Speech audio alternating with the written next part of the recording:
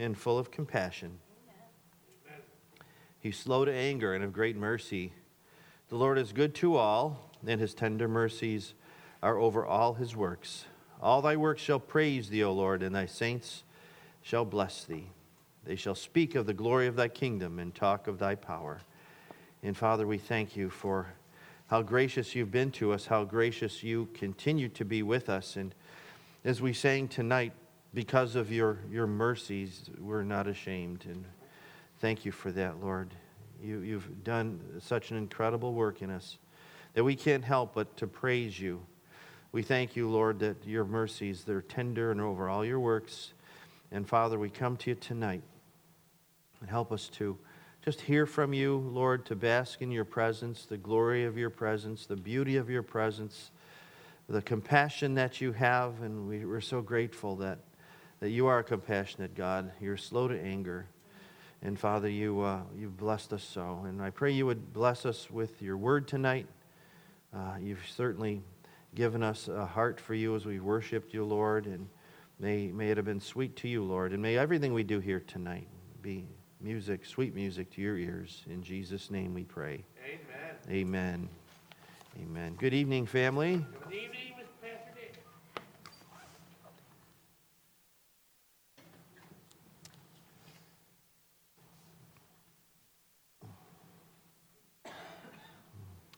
As we continue in 1 Kings chapter 10, we're going to be looking at verses 14 through 29. And we've seen some warning signs in the life of Solomon. And we're going to see tonight that he's taking some steps in the wrong direction. And, we can have a tendency to do the same thing too. And the source of it all is, as we're going to find out with Solomon, is when we depart from obedience to God's word. But here in this section, we're going to see how the wealth of Solomon, the great wealth that he has, is described. The wealth of Solomon and his kingdom. So let's take a look at verse 14. 1 Kings chapter 10, it says, "Now the weight of gold that came to Solomon in 1 year was 666 talents of gold." That's 666 talents of gold. And if we were to take that and define it in today's terms, it's about 25 tons. $1,360 million worth in today's funds. So I would suggest, and this is just 1 year, I would suggest that Solomon isn't hurting financially.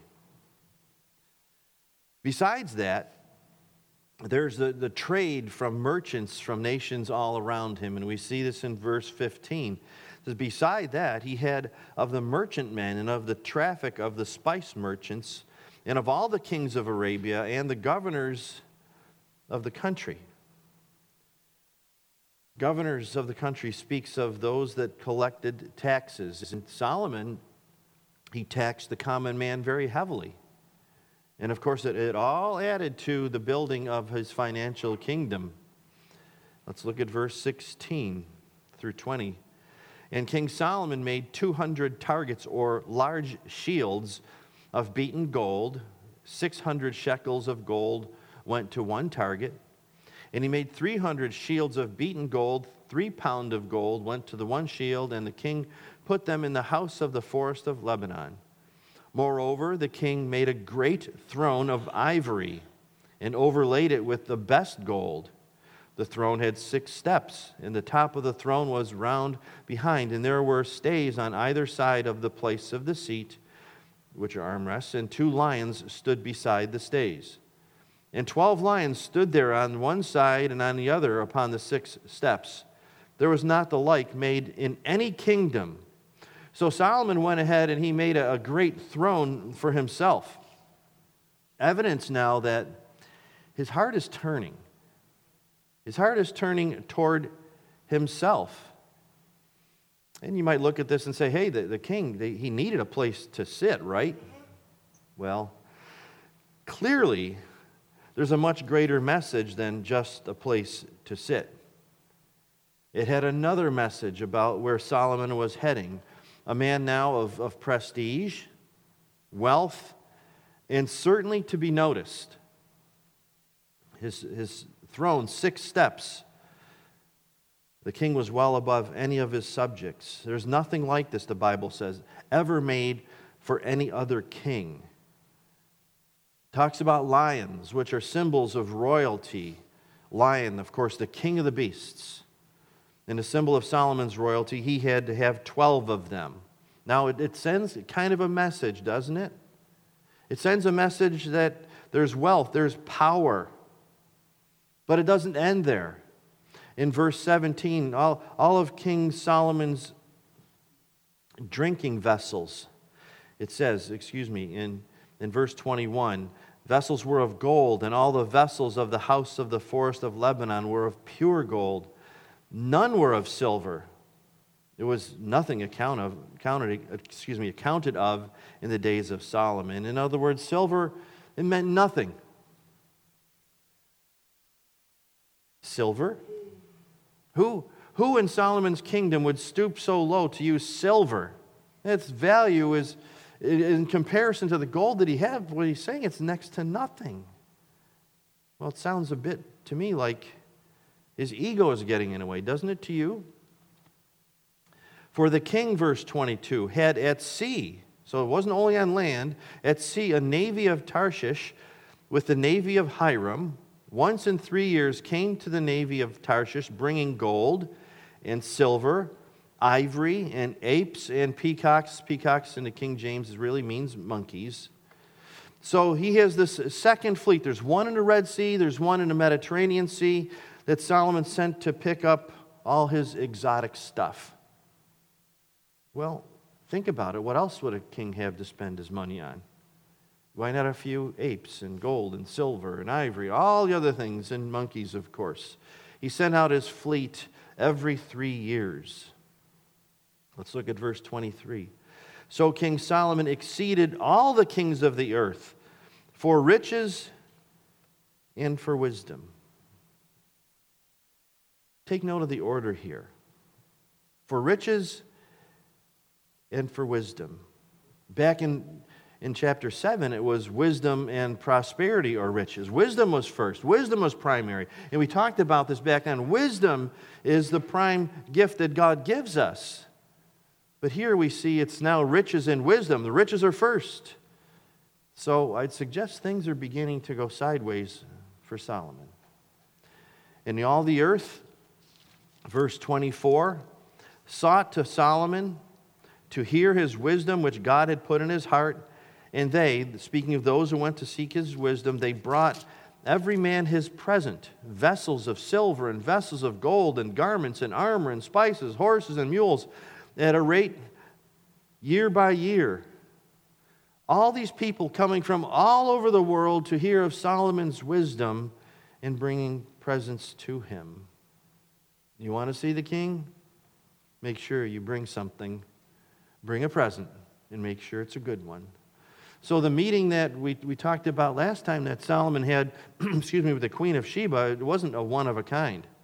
There's others coming from all over the world to hear his wisdom, and it was part of his weekly life. In Solomon, verse 26, he gathered together chariots and horsemen, and he had 1,400 chariots and 12,000 horsemen, whom he bestowed in the cities for chariots and with the king at Jerusalem. Horses, chariots, by the thousands. I say danger, King Solomon. Why? Why do I think this is dangerous? Well, think back to the warnings that God gave to the kings. It's found in Deuteronomy chapter 17. Verses 16 and 17, it says, But he shall not multiply, speaking of the king, shall not multiply horses to himself, nor cause the people to return to Egypt, to the end that he should multiply horses. For as much as the Lord hath said unto you, you shall henceforth return no more that way, neither shall he multiply wives to himself, that his heart turn not away, neither shall he greatly multiply to himself silver and gold. He said, you're not to multiply horses unto yourself. And horses are a symbol of power. The more horses, the more power. And we see this, of course, in the automotive world as well. But more horses, more power. So the leader, God has given him a warning in Deuteronomy 17. He says, you're not to be consumed with power. You are not to be power hungry. With the symbol of power and authority, God's warning that the accumulation of it, what would be the result of that? Putting all this stuff around him, all the power that he could possibly muster. Well, to me, it says that if that's the case, then I think God is telling him, then you won't depend upon God anymore. God won't be the one that you trust in for security, but rather trusting in what? The arm of your own flesh. And it's in this context I want to talk about power and authority. Jesus said this in Matthew 28:18. And Jesus came and spake unto them, saying, all power is given unto me in heaven and in earth. The word power, the root of that is the word authority.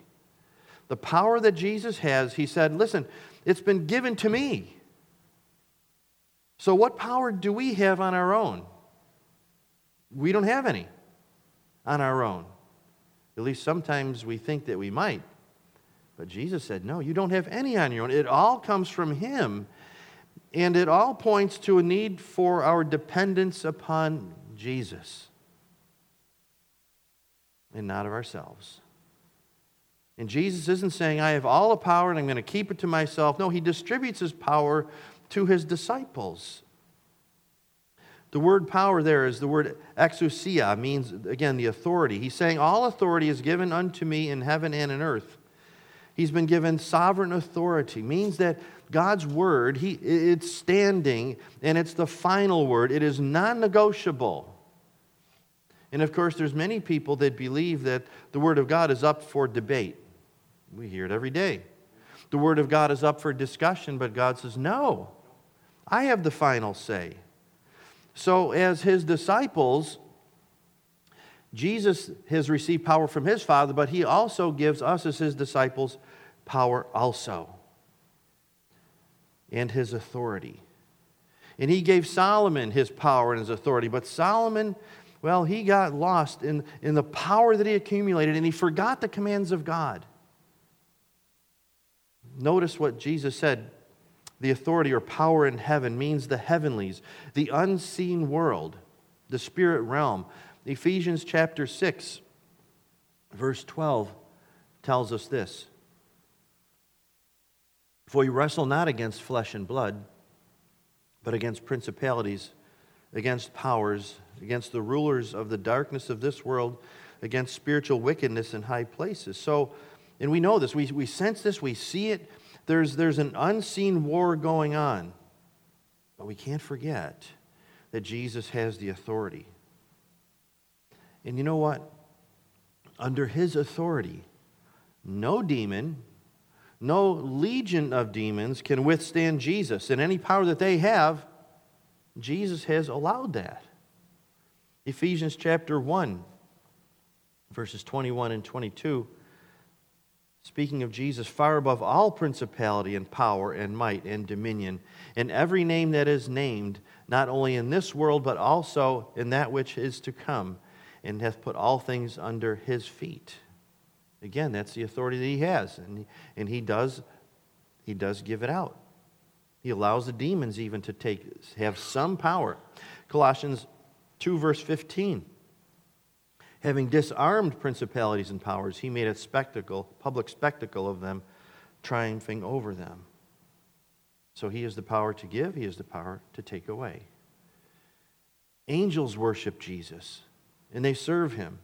What do demons do? Well, they certainly don't worship him. They shake and tremble at his presence, for he has the authority in heaven, but also in the earth. And maybe you're thinking, well, the world as we see it now, it seems to be out of control.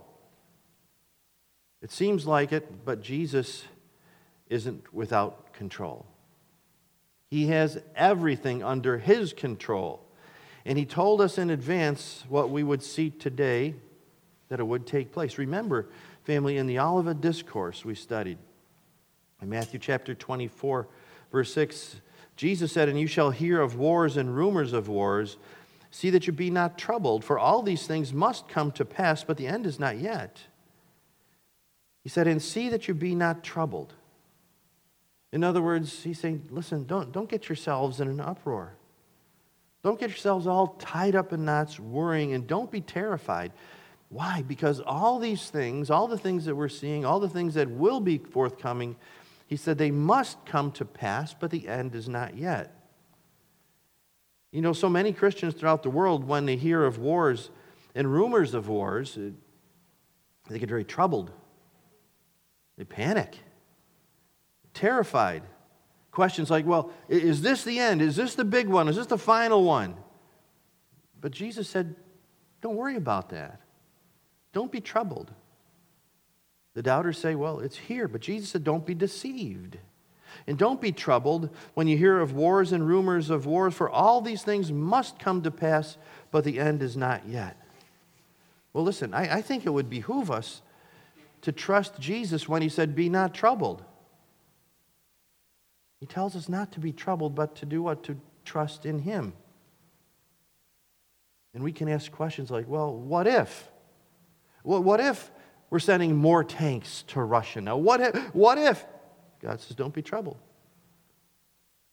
What if we send fighter jets? Excuse me, I meant to Ukraine. To the Ukraine. What happens? What's Russia going to do? God says, don't be troubled. Don't be troubled over any of these things. Because Jesus said rumors of wars and wars are part of life. They will happen. They must happen, but the end is not yet. You see, He is in authority. And Jesus has all authority in heaven and in earth. Well, in this context, what is Jesus doing with His authority? You know, as we've studied in the book of Acts on Sundays, He does something very special in the church with His authority. And it's this: He has given to us, that's you and me, He's given us power. In verse 8 of Acts chapter 1, but you shall receive power. After that the Holy Ghost has come upon you, and you shall be witnesses unto me both in Jerusalem and in all Judea and in Samaria and unto the uttermost part of the earth. What kind of power did He give us? The power to be witnesses. He gave power to His church, and then He said, go, but don't go until Luke 24:49, I send the promise of my Father upon you, but tarry ye, or wait in the city of Jerusalem until you be endued with power from on high. That's the power that He gives us, the power of God's Holy Spirit, and it comes from Him. You see, God wanted the kings to trust Him. God wants us to trust Him. He's never said anywhere in the Scriptures, don't trust me.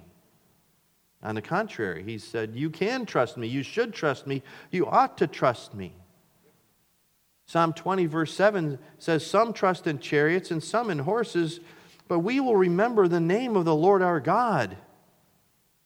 That's a very important verse, because look what Solomon began to do. He began to trust in horses and chariots. And God warned the kings against that. Here in 1 Kings 10, Solomon gathered chariots and horsemen. And where there are chariots and horsemen, there has to be horses, right? No, a lot of them. It says he's got a lot of them. So this warning was not heeded by Solomon. Second, we saw in Deuteronomy 17:17, the king is not to be a womanizer, multiplying women to himself. Why? Because his heart will turn away. And we're going to see when we get to chapter 11, Lord willing, that Solomon violated this command to the utmost. Yep. And the third thing, we're going to touch on this today. He's not to be greedy. He shall not multiply to himself silver and gold. What did we just read?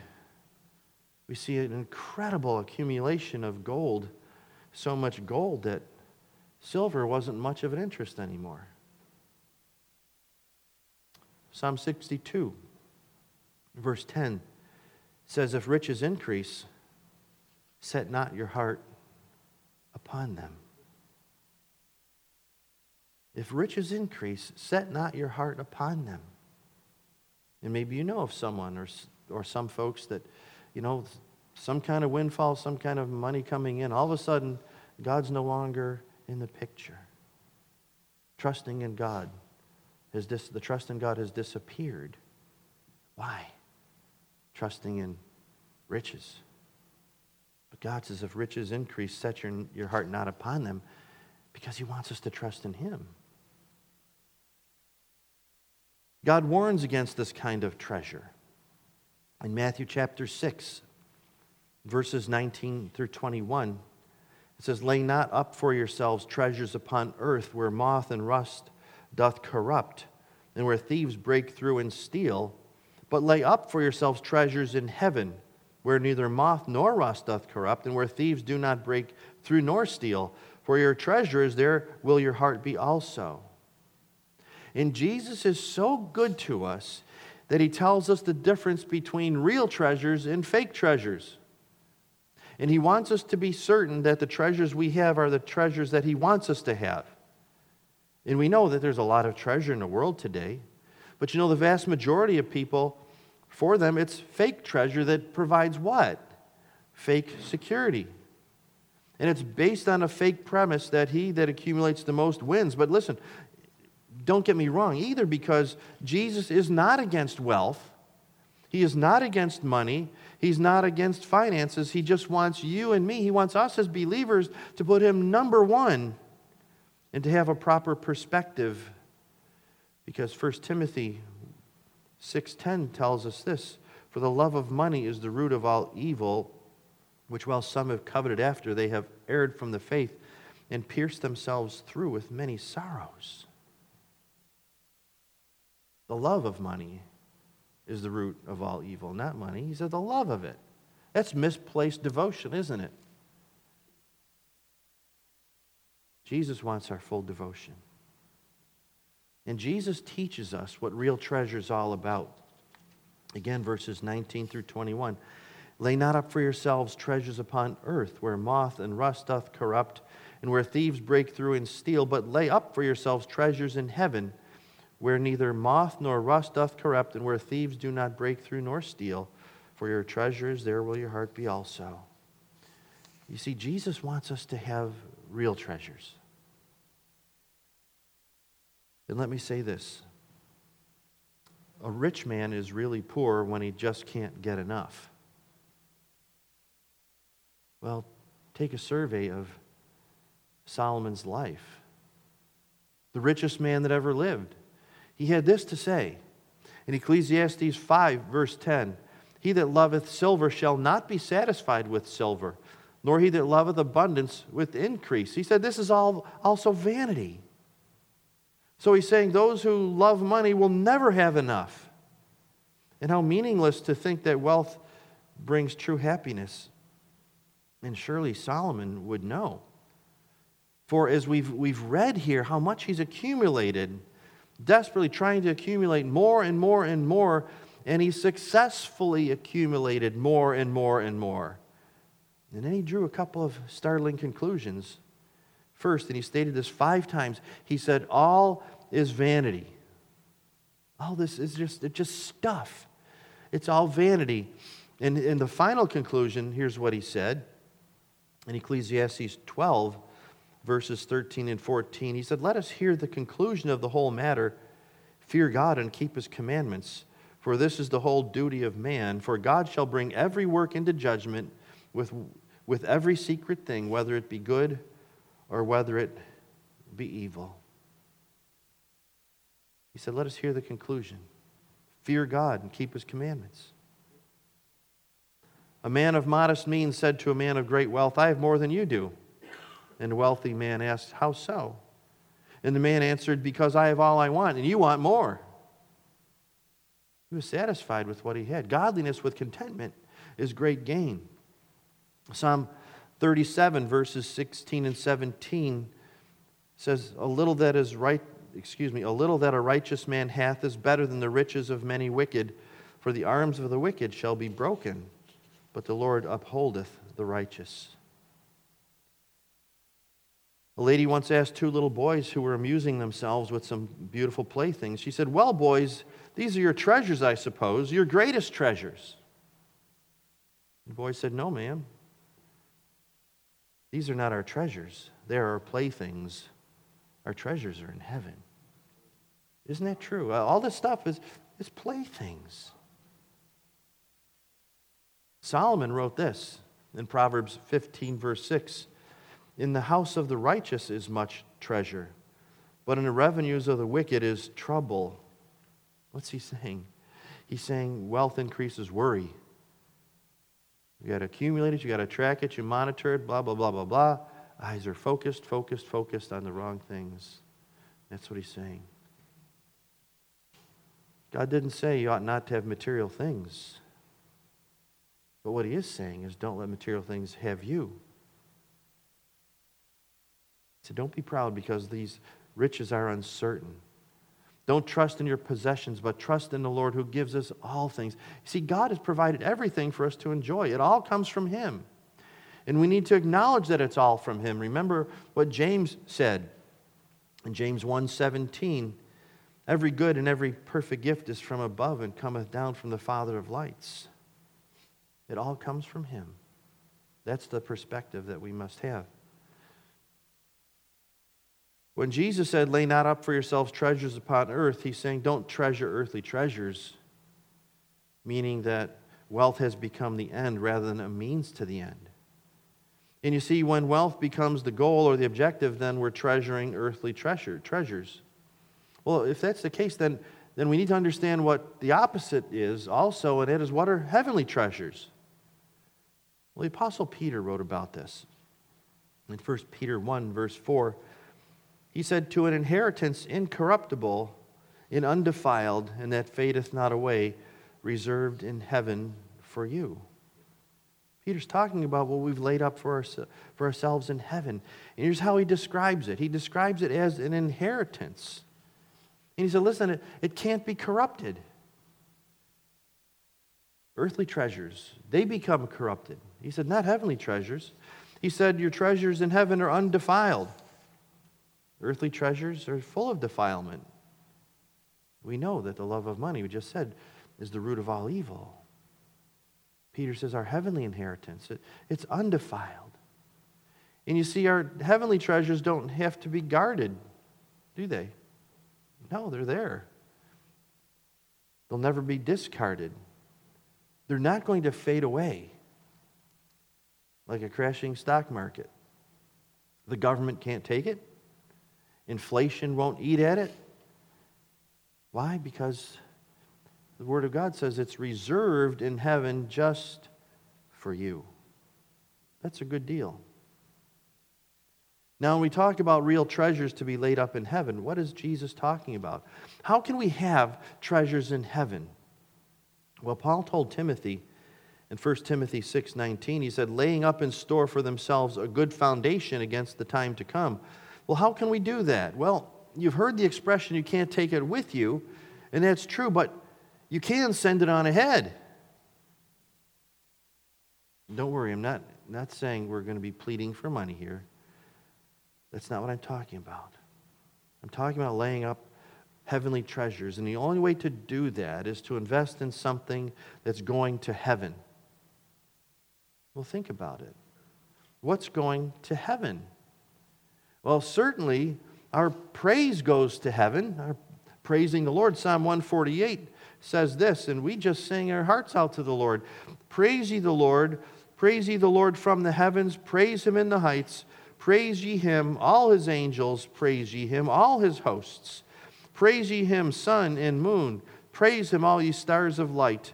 Praise him, ye heavens of heavens, and ye waters that be above the heavens. Our praise goes right to the throne of God. Psalm 150, verse 6, let everything that hath breath praise the Lord. We all have breath, and we were using it to praise our God. So we invest in heavenly treasures by praising the Lord. How else? Well, how about prayer? Revelation 8, verse 4, and the smoke of the incense which came with the prayers of the saints ascended up before God out of the angel's hand. How beautiful this is. We have praise and prayer right to the throne of God. And how beautiful it is to know that. And it ought to do something in us when we begin to worship and praise our God. It ought to temper our hearts, shouldn't it? God, this is going right to you. May this heart be right. May this heart be whole. May this heart be undefiled. May my mind be fixed upon you, that everything that comes forth from my mouth with my breath bring praise to you. In our prayers, we know that God inclines his ear to us. And when we pray, we know he's listening, but we also know that if we regard iniquity in our heart, the Lord will not hear us. So, again, the reminder, praise, yes, undefiled praise, now undefiled prayer. Make that confession before the Lord. Lord, I don't want anything to stand between my mouth and your ears, or my heart and your ears. I bring my sin to you. I ask you to forgive me. I ask you to restore me. I ask you to refresh me. And God says, okay, I'll do that. Praise and prayer. What else is there? Well, certainly winning souls to Christ. And you see, winning souls to Christ, what happens? It multiplies over and over and over again. You're here because someone shared with you. And someone else is here because you shared with them. And it branches out exponentially. That's the beauty of the gospel, the power of the gospel. Souls won to Christ, multiplying over and over. How about family members? Talk about a heavenly treasure. You know, we can bring our families with us. That's a heavenly investment, isn't it? How beautiful it is. Pray, pray, pray for your families, children, grandchildren, siblings, parents, so that you can bring them with you. That's a heavenly investment. Back to Deuteronomy. 3 things these leaders were not supposed to do. They weren't to be power hungry. How about Solomon? He was power hungry. How about woman crazy? Well, we'll get there. Mark my word, because it's in the Bible. He was woman crazy. And money worshiping. Yes. More and more and more. That's what a king wasn't supposed to do. But there's something else here that's really beautiful. God doesn't just say, well, don't do this. He says, do this. And we find in Deuteronomy 17, verses 18 through 20, it says, and it shall be when he sitteth upon the throne of his kingdom, that he shall write him a copy of this law in a book out of that which is before the priests and the Levites. And it shall be with him. And he shall read therein all the days of his life, that he may learn to fear the Lord his God, to keep all the words of this law and these statutes, to do them. That his heart be not lifted up above his brethren, and that he turn not aside from the commandment to the right hand or to the left, to the end that he may prolong his days in his kingdom, he and his children in the midst of Israel. So, what's a king to do? What is a king to do so that he won't be power hungry, he won't be women crazy or money worshiping? And this is great. What is the king to do when he gets to the throne? What's he to do when he takes his seat? Well, it says here in the scriptures, take a copy of the Torah and hand it to the king, and then give him a pen. The king was to take the pen and copy the Torah word for word, line by line, book by book, and he was to do this by himself. No scribe. It's to be in his own writing. The king was to keep this copy with him at all times. And do what with it? Read it. And heed it. Write it down. Keep it around. Read it and take it seriously. What great advice, isn't it? It's great advice for kings. It's great advice for presidents, for governors. It's great advice for us. Wouldn't it be a wonderful thing if our president got on his knees before the Lord? He says, give me a pen. I'm going to write. I'm going to write words of God, and I'm going to keep it with me. I'm going to treasure it. I'm going to read it. I'm going to pray over it. I'm going to heed it. God knows what he's talking about, doesn't he? He sure does. Not only kings and rulers, it's good for us in our homes and on our jobs, wherever we are. If you want to do well, you and your children after you, here's what we get to do. You know how wonderful this is. We get to do this. We get to take the book, this book. We get to take this Word of God, and it's written here for us, but we can ask God to write it upon our hearts as we read it. God, I'm reading this now, and I don't want it to just be words on a page. Would you please take these words and write them right on my heart so I don't forget them and I can live them out? And as you read it, you know, I like to mark up my Bible. There's notes all over the place in here. I think it's important for me. It's probably important for most people because when we write something, it tends to have a bit more meaning, doesn't it? Take notes. Journal if you so desire. And when you write, at least when I write, I have a sense of expectation that God, you're saying something to me that's worth capturing, something worth writing, something worth recording. And I love it because I can go back through my Bible as I read it over again and say, oh, yeah, God spoke to me on such and such a date. You know, Jackie is very, very faithful, and she has a one-year Bible that's literally, the thing is falling apart. But day by day, she reads it and she writes down the events that take place, prayer needs, prayer requests, praise reports, you name it, and she can look back on it over the year and say, oh my goodness, yeah. This is what happened 13 years ago on this date, or whatever it might be. And praise God that that's no longer a concern, no longer an issue, or God, you instructed me back then. And I listened to you. And I praise you for what you did in my life or in the lives of my loved ones. It's a wonderful thing to write down. Say, for example, some wealthy person said, I'm going to give you a 20-digit number, and in 1 year, if you write to me and tell me the number, I'm going to send you $10,000. Would you do it? I expect that we all would do it. Why not write down what God is sharing with us? That's something much more valuable, something that's eternal. So I want to encourage you, take notes. Write up, mark in your Bible. I know some people don't like to mark in their Bible, and that's okay. Whatever God puts on your heart. But the important thing is, do what God said to the kings. Write it down. Because when you do, you're going to demonstrate a spirit of expectancy that, God, you're going to say something to me worth writing down so that I don't forget it, so that I do remember. So God told the kings what not to do. He also said, here's what you are to do. It's protection, isn't it? God said, do this for your own good, your own protection, and keep it with you. You know, it's kind of cool. You know, I like to keep a Bible with me, and it doesn't have to be in book form anymore.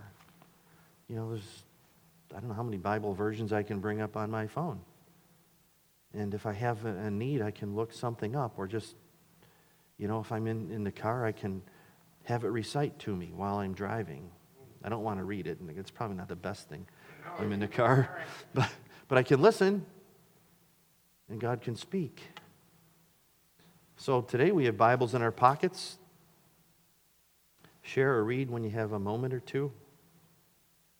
And the king who wants to make an impact on his life and the lives of his family is one who writes it down and keeps it around.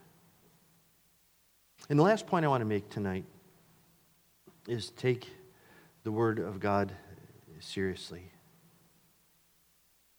Fear the Lord. Keep the words of this law and these statutes and do them. That's the responsibility of a king. And that's the responsibility that you and I have too. Well, you know what? We are kings and priests.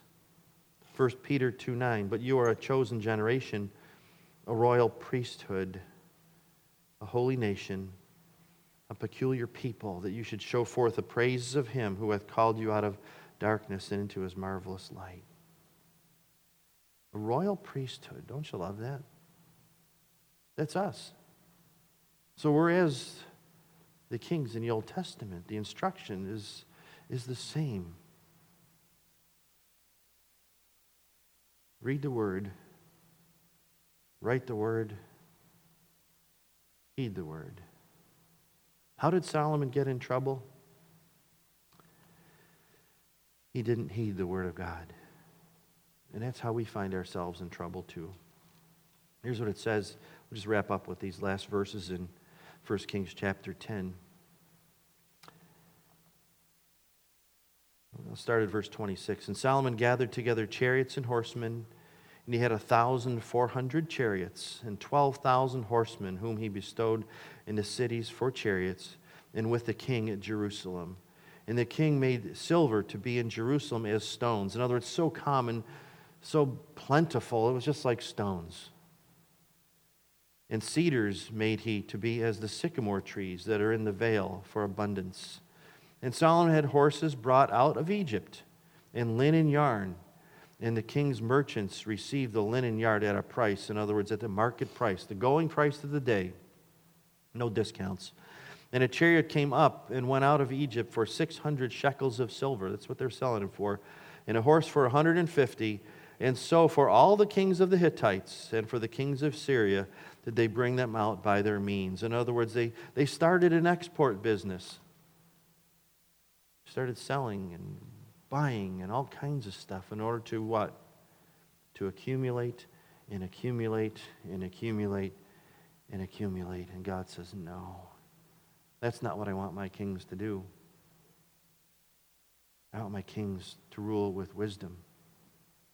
I want my kings to be of a pure heart. I want my kings to be in the Word and to read the Word and have the Word read them. Isn't it wonderful the Word of God reads us too? My goodness, we think we're reading the book, but the book reads us. God knows us. He knows what we need to know. He knows what we need to know. He knows what we need to hear, and He knows that we need to heed what we hear. Amen? Amen. That's where Solomon fell apart. And he realized in his final days, you know, imagine when he said all is vanity, he probably, in today's terms, would have said, man, I really blew it. But God still loved him. God still cared about him. God still honored him. And yes, we all stumble, we all fall, but the reminders that God gives us are so important so that we can stay on the right path, so that we can walk with our God all the days of our life, so we won't slip into things we ought not slip into, keeping our eyes on Jesus Christ. And Father, we thank you for the things you tell us in the Word tonight, things that we're not to do, but also the things that we are to do. You give us prohibitions and you give us instruction. And we need both. We need the full counsel of God, and I'm so grateful that you've given us your whole counsel. I'm so grateful that you've given us everything that we need to know and to learn in this life that would enable us to understand you more and to understand ourselves better too. Father, we thank you for King Solomon. He started out well and didn't end up so well, but he learned lessons along the way. And I thank you, Lord, that we learn lessons along the way too. And help us, Father, help us day by day to keep our focus where it belongs, to heed that which you say, to obey your word, and to walk with our God all the days of our life. In Jesus' name we pray. Amen. Amen.